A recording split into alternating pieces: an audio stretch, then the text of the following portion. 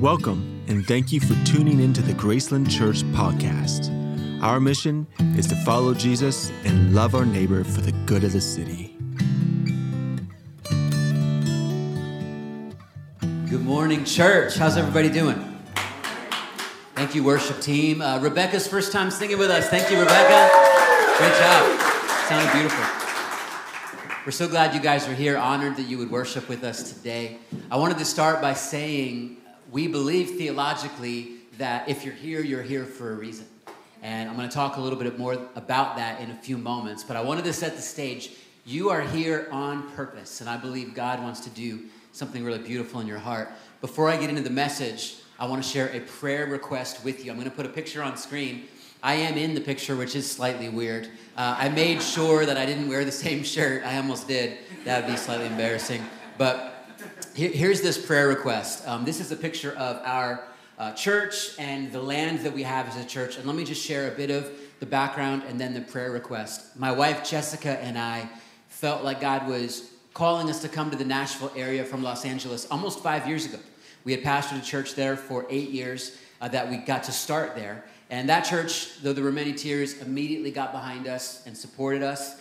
And a few of our partner churches around the country got behind us. And we moved with 3 daughters, and my wife was pregnant with our son, halfway across the country, a little more here to the Nashville area in December of, I guess it was 18, and or it might have been 17, and it was almost 2018. And we had almost zero relationships here. We had no jobs and our 4th kid on the way, but we had a vision to start a new church.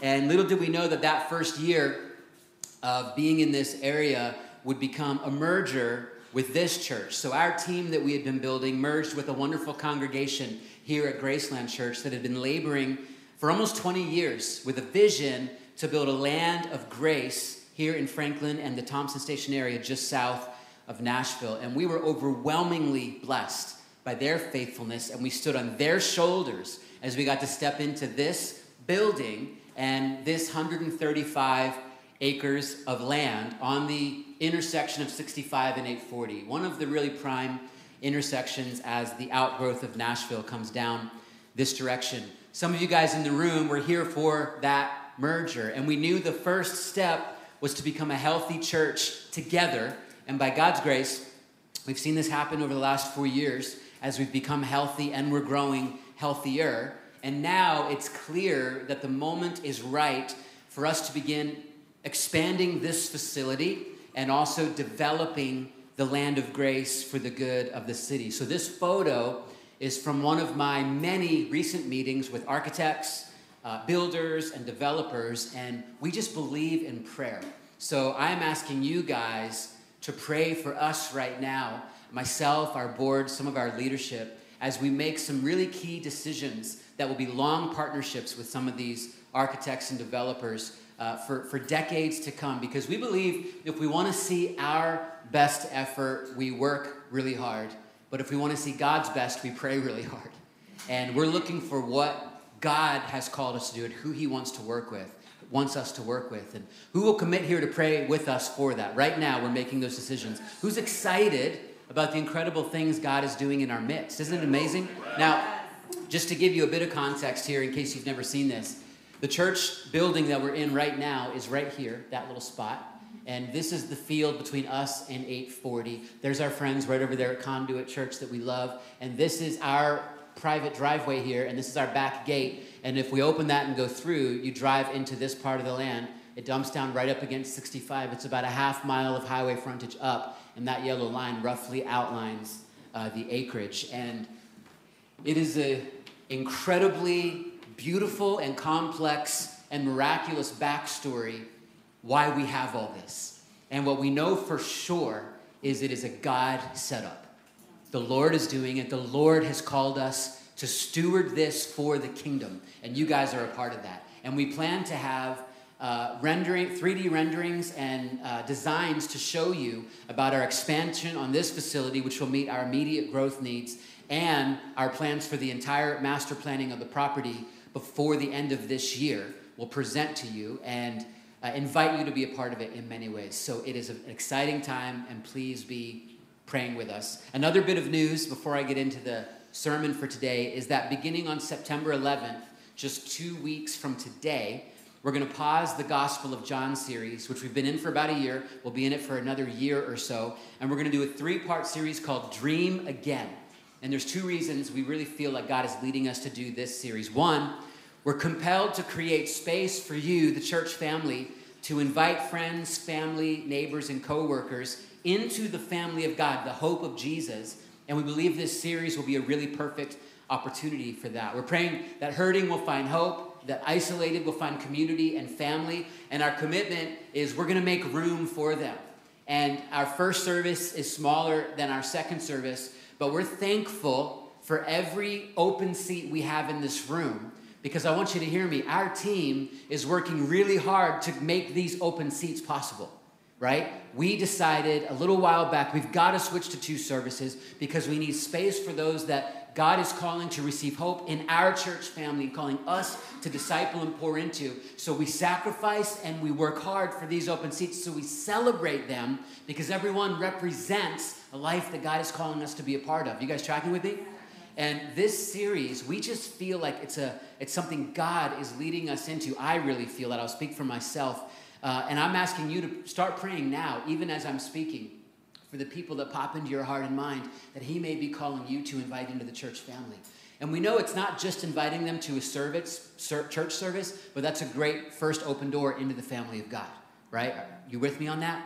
The second reason we want to do this series is because we want you, our church, and even if you're brand new with us, our heart is for you to be so free in the Lord that you can dream again about what life could be.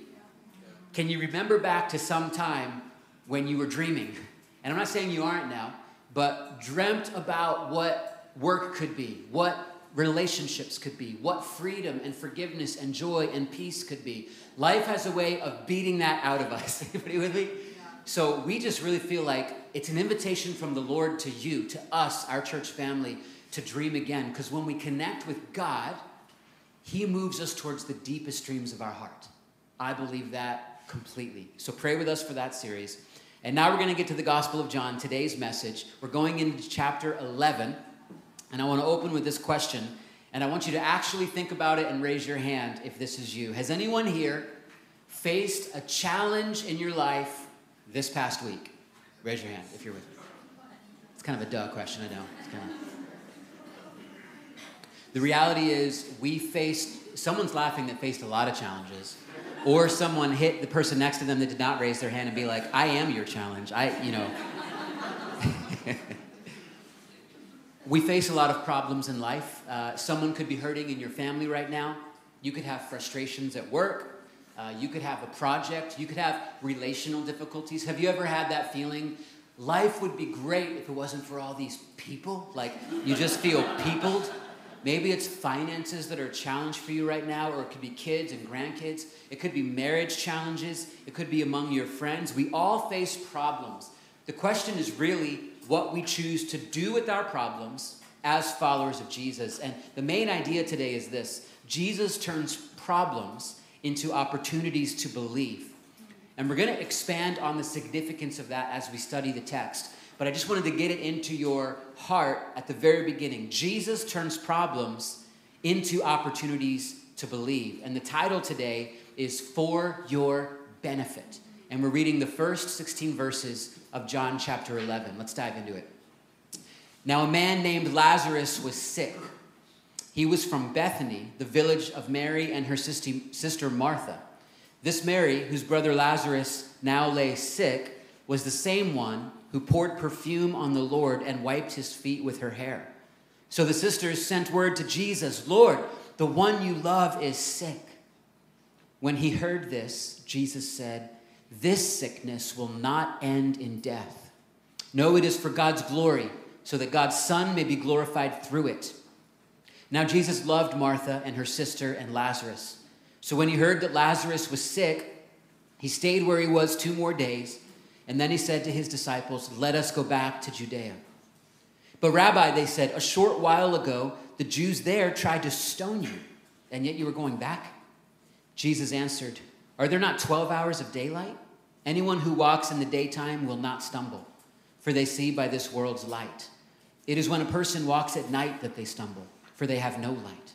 After he had said this, he went on to tell them, our friend Lazarus has fallen asleep, but I am going there to wake him up. His disciples replied, Lord, if he sleeps, he will get better.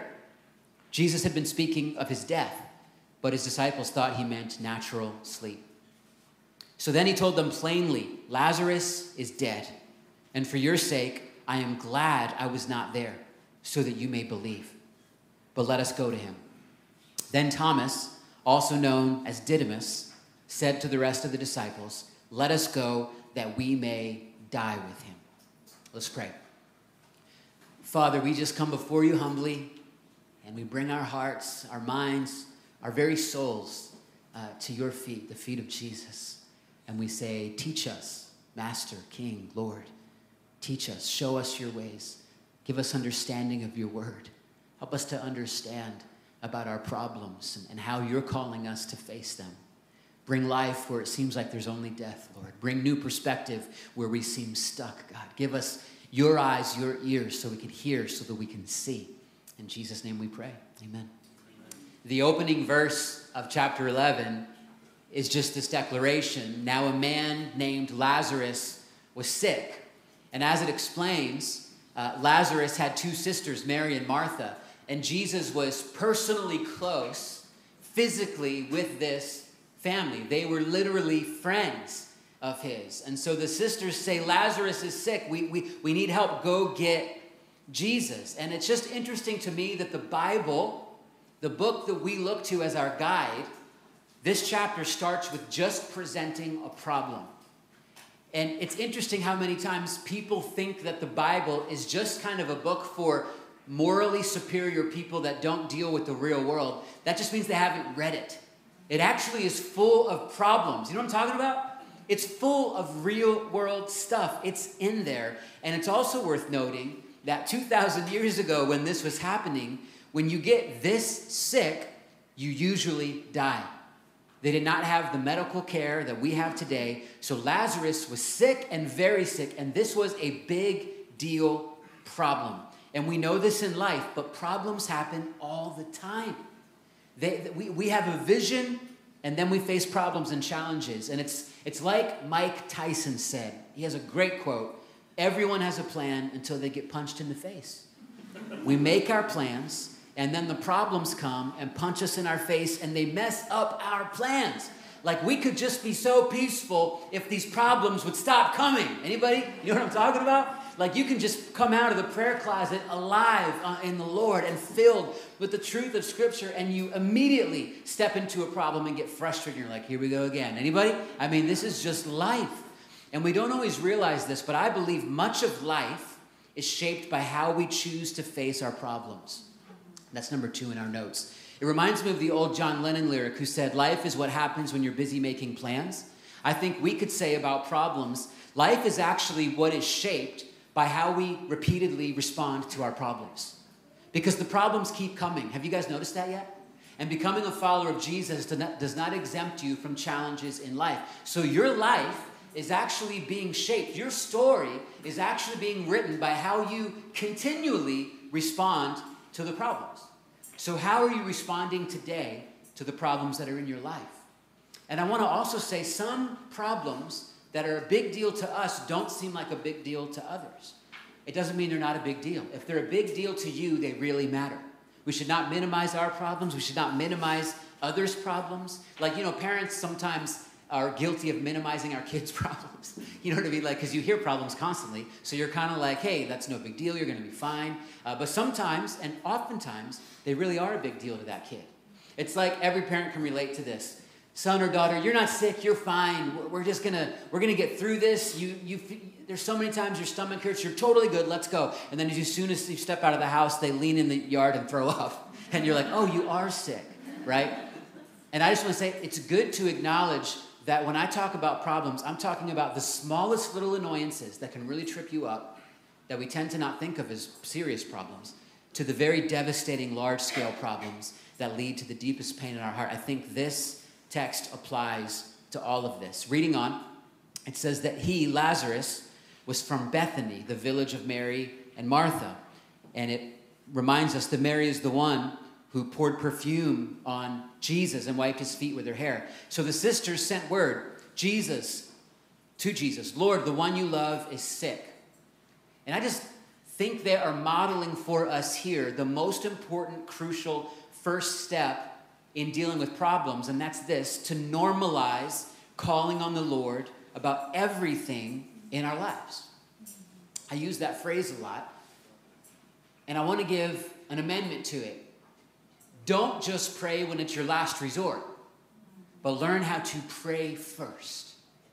We want to be a culture at Graceland Church that prays first. That's why I say we want you to pray about this decision on architects and developers and builders, because we don't want to kind of do our best effort and then when it gets desperate, call on God. No, we want to call on God first because we want to see what he can do.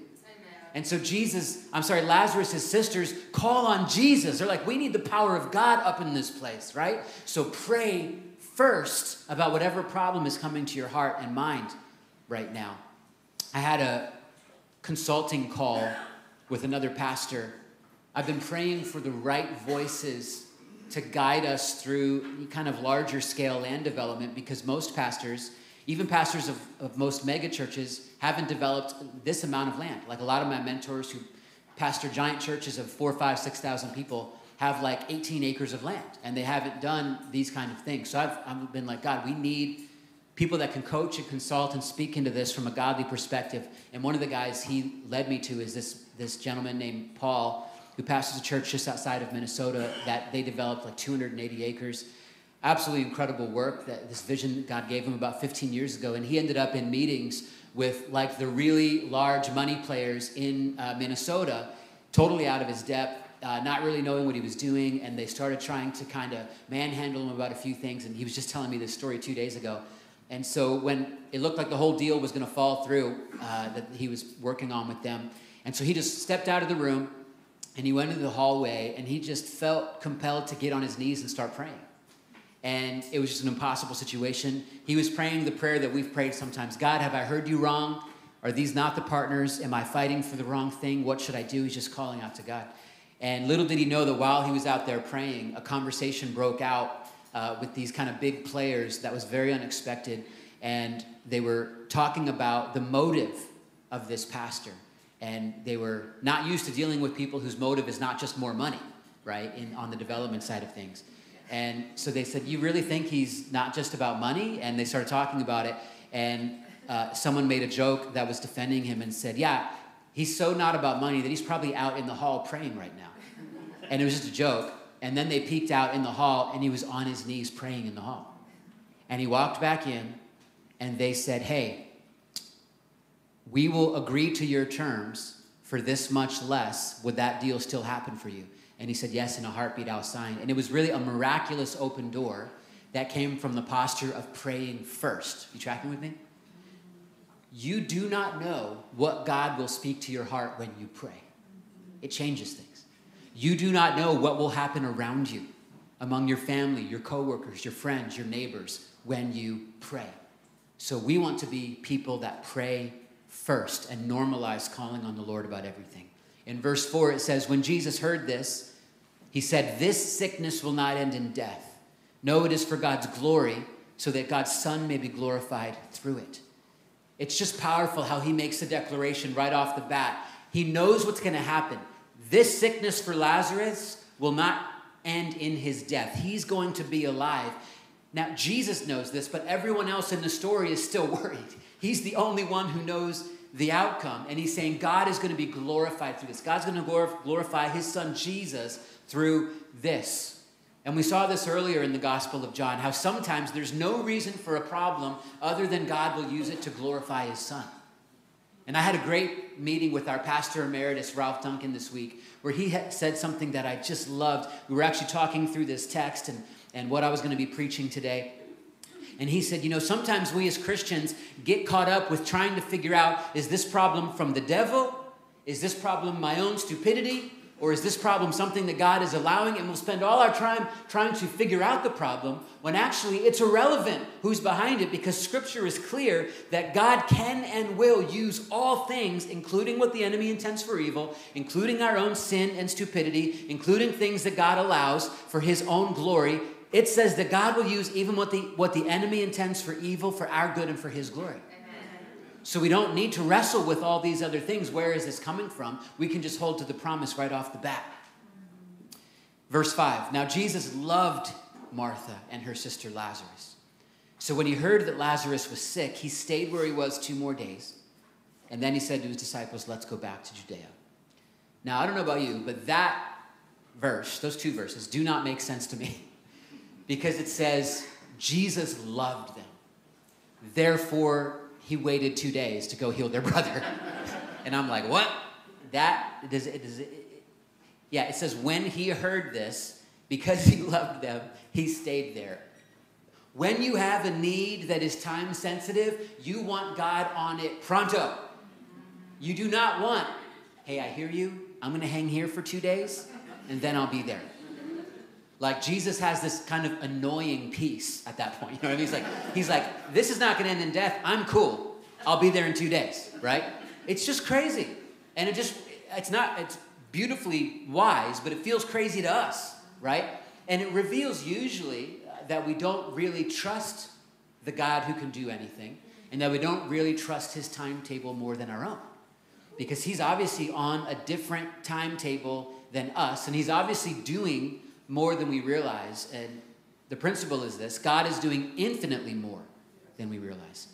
And I believe it is infinitely more.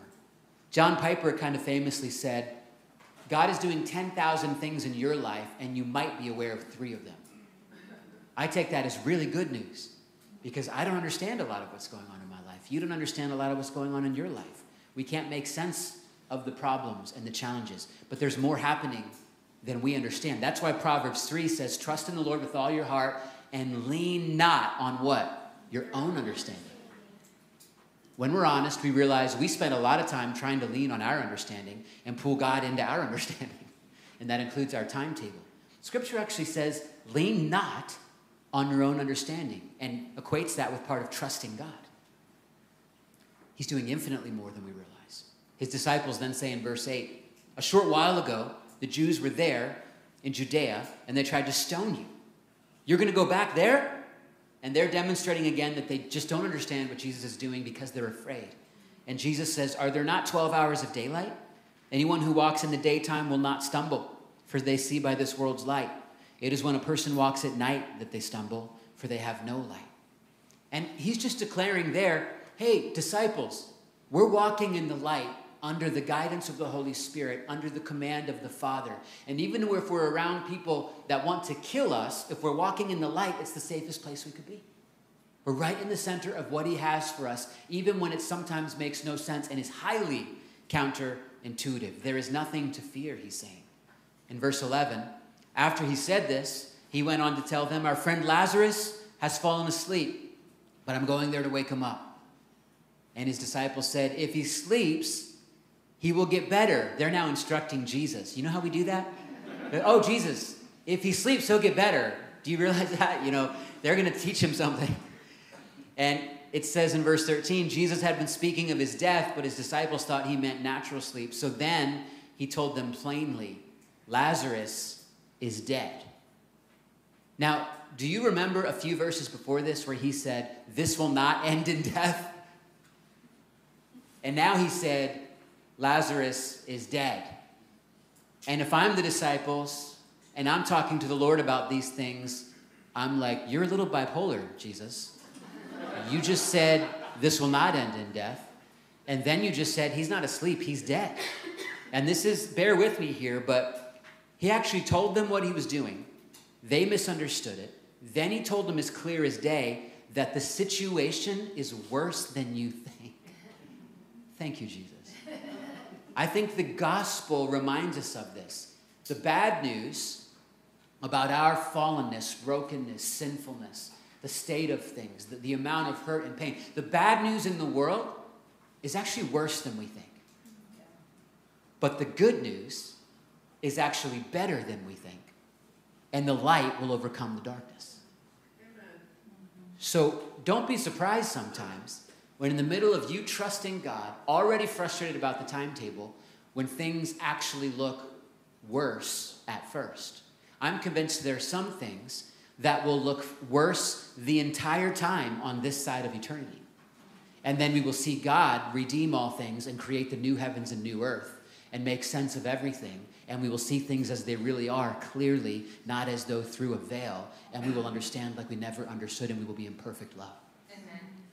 So it's about trusting as we go. And then comes a statement so startling, and we're going to spend the rest of our time on this. In verse 14, again, he says, Lazarus is dead. And then in verse 15, for your sake, or for your benefit, I am glad I was not there, so that you may believe.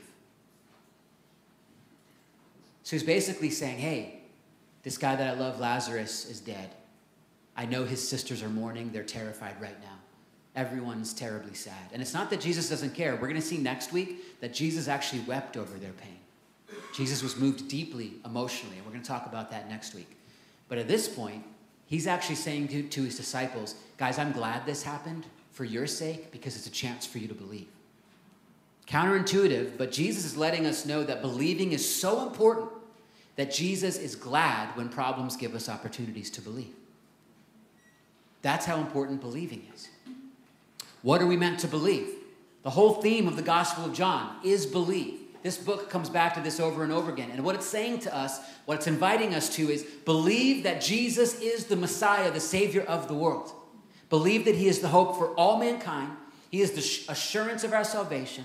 He's the proclaimer of the kingdom.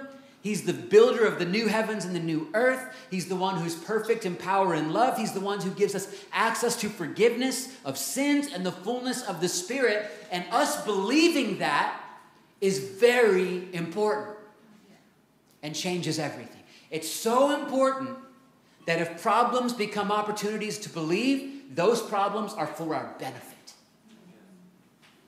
Now, I want to clarify, I don't think it means for a second that the heart of Jesus is glad that we're facing pain.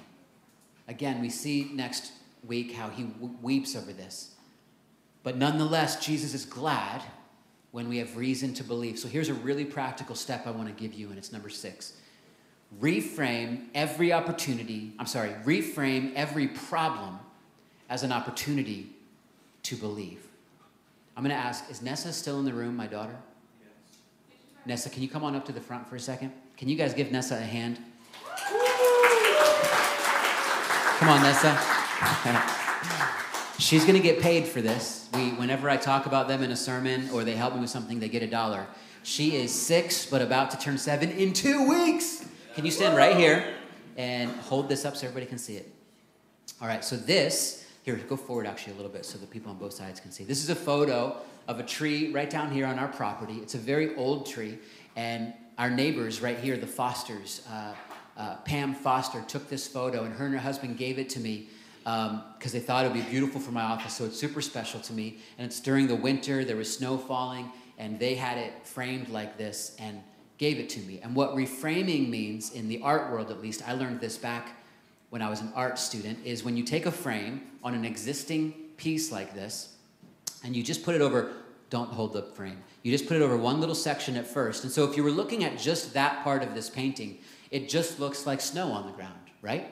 But then if you reframe, it's to move the frame somewhere else and reposition it. So let's say we go here, then we realize, oh, there's not just snow, there's actually a tree in this painting. And then maybe you can reframe again. And I noticed earlier up here, if you put the frame there, there's actually a power line in here that I didn't notice. Reframing has a way of allowing us to see from a different perspective the painting of our life, if you will, and how the problems happen.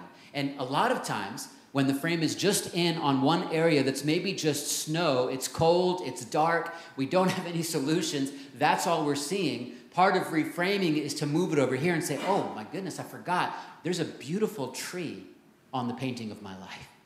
There's a beautiful history.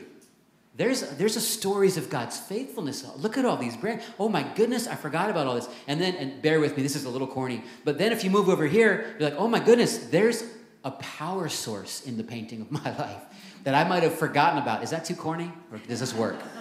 There's a power source in my life. And for us as followers of Jesus, that's the power of God. And so it begins to change our approach to our problems because we're like, wait a second, my problems are no match for God's power. I'm actually on this beautiful canvas that has beauty, gratitude, wonder, yes, problems, but also power. And it becomes an opportunity to believe in the one who has the power and help me more fully see this painting as a follower of Jesus by faith. Thank you, Nessa. You did wonderful. Can you guys give her a hand? You can take your seat. As pastor's kids, you can make money in weird ways. You can just stand and hold a picture. I think this helps us make sense of some other scriptures that sometimes really don't make sense, like James 1, 2 through 4. Consider it pure joy, my brothers and sisters, whenever you face trials of many kinds. What? Really? Pure joy? Not even joy? Pure joy? Don't you just want to like smack a dude sometimes who tries to say this to you? All your trials, consider them pure joy. And he's saying, because you know that the testing of your faith produces perseverance. The perseverance finishes its work so that you may be mature and complete, not lacking anything. That is a description of a follower of Jesus who believes in Jesus the Messiah. And that's why Jesus is saying, I'm glad that some of the problems you're facing are happening because they are an opportunity for you to believe and become this. It changes how we approach everything. And it is just the posture of faith. It's just perspective. I have seen it over and over again in my life and over again in pastoral work. When someone feels stuck and hopeless in problems only, and then it's like a divine wake-up call, and it's a divine reframing, and all of a sudden, their life is exactly the same, but they see everything by faith. They see everything as someone who believes, and their whole life is changed again. And I would say, as followers of Jesus, we need to come back to that over and over and over again, because life punches the faith and the belief out of us sometimes. It's like, I've just come back to this 30 times. How can I still believe? But Jesus is saying, I'm glad that this opportunity is here because you can be one who believes. And then there's a surprising encouragement in verse 16. It says, then Thomas, also known as Didymus, also known as Doubting Thomas, said to the rest of the disciples, let us also go that we may die with him. Now, this is kind of like after the meeting. You know how if there's an unhealthy team, one of the evidences of an unhealthy team culture is when you have one meeting, but then there's like 8 meetings after that where you negatively talk about the one meeting. We talk about these in our staff with our team, and we have, I believe, a really healthy team in our leadership community. But if you're ever having like 2 or 3 more side meetings after the meeting where you're bashing everything that happened in the meeting, you're in an unhealthy work culture, right? And you want to work on that. That's a side note. But that's what the disciples are doing. You can take heart because you're just like the disciples. They're having a meeting after the meeting, and Thomas is saying, hey guys, do you see what Jesus is saying here? He's basically saying, this is crazy. Let's just go die. Every scholar almost across the board believes this was not a declaration of faith, saying we're willing to die, but this was one of 2 things. Him saying, Jesus is going to go back to where everyone's trying to kill him. We just got him out of there. He's going to get killed. We're going to get killed. Let's go. So in that sense, it's an expression of doubt. Or he may be saying, Jesus just said Lazarus wasn't going to die. Now he just said he's dead. Let's go back. We'll all just die together. You ever had that attitude? Whatever. Cast it all, instead of casting our cares, we just cast our worries and we cast them back on ourselves and on everybody around us. We're like, let's just all die together.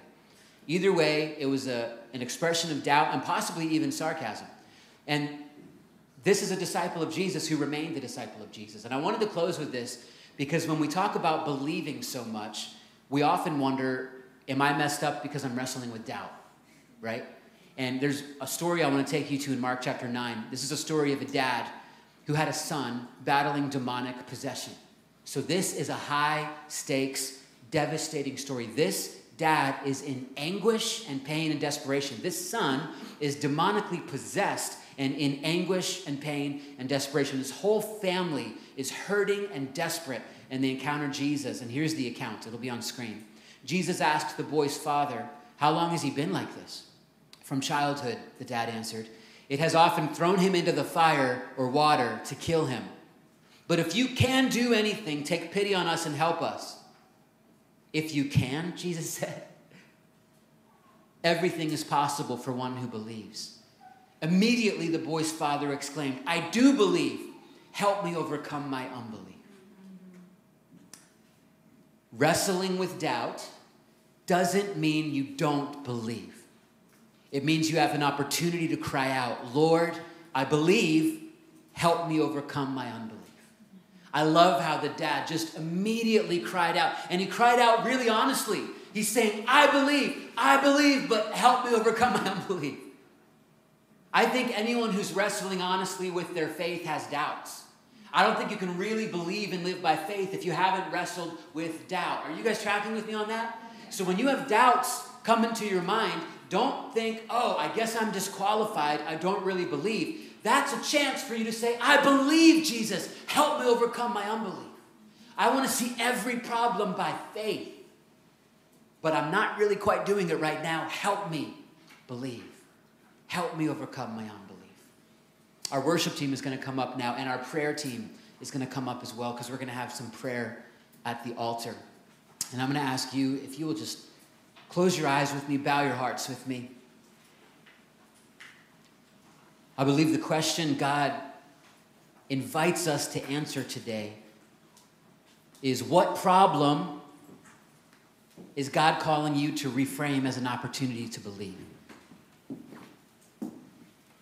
What challenge, from the really small, just daily annoying things to the really big, life-shattering things, is God saying, wait, you do not need to let that challenge overcome you. This is an opportunity to believe. This is for your benefit. You will get through this. You can reframe it, and you can see beauty and gratitude and availability of power.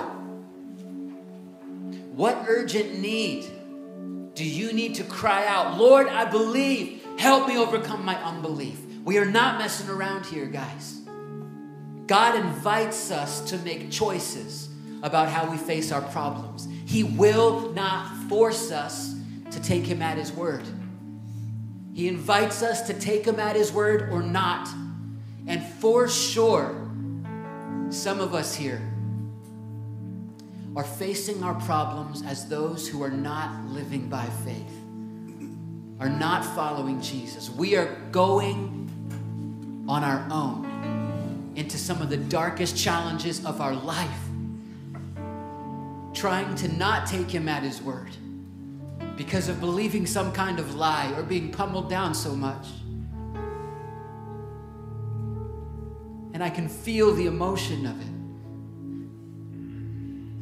I believe God, he feels the emotion of it with you. He's deeply moved by your pain. And he sees it, cares about it. But he's actually glad, because this problem is an opportunity for you to say, wait a second, I am called to live by faith. Wait a second, I am called to take God at his word. I am called to believe that Jesus is the Messiah, the King of Kings, the one with all power, and he can handle this problem.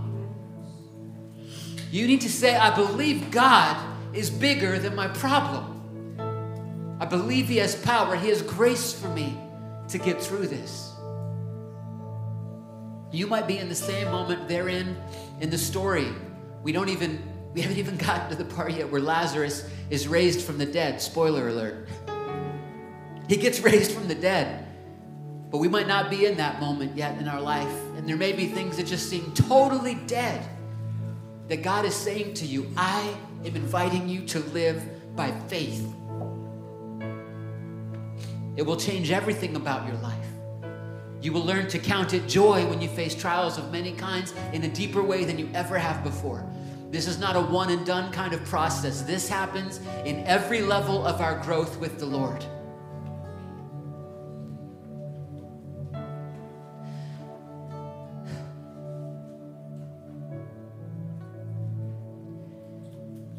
You know, the text, and just keep your eyes closed with me in prayer. The text next week has the shortest verse in the Bible where it says Jesus wept. And we're going to dive into that. But as a preview, what he's weeping over is the pain and the emotion of Mary and Martha as they grieve their brother who's dead, who Jesus did not show up for yet. And he's deeply moved by the pain. And it says Jesus wept. But that does not discount the miracle that's about to happen.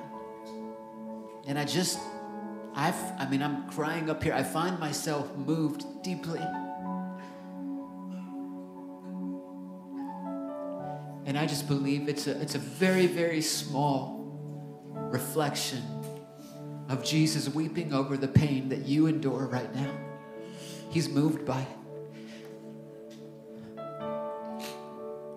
There's no words to even express it. All you can do is weep. But that doesn't mean you don't believe. It doesn't mean you can't say, I'm going to choose to live by faith in the middle of my weeping.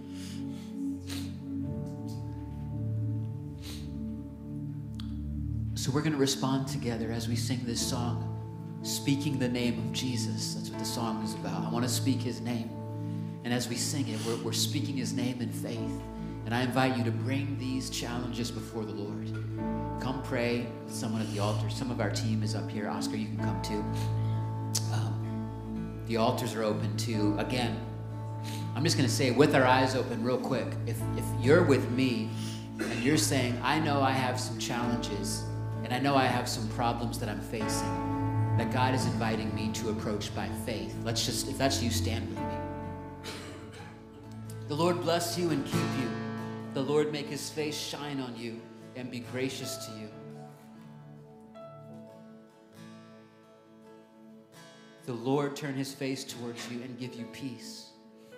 And the blessing of God Almighty, the Father, the Son, and the Holy Spirit be among you and remain with you always. In Christ's name we pray. Amen. Amen. Love you guys very much. Have a great afternoon.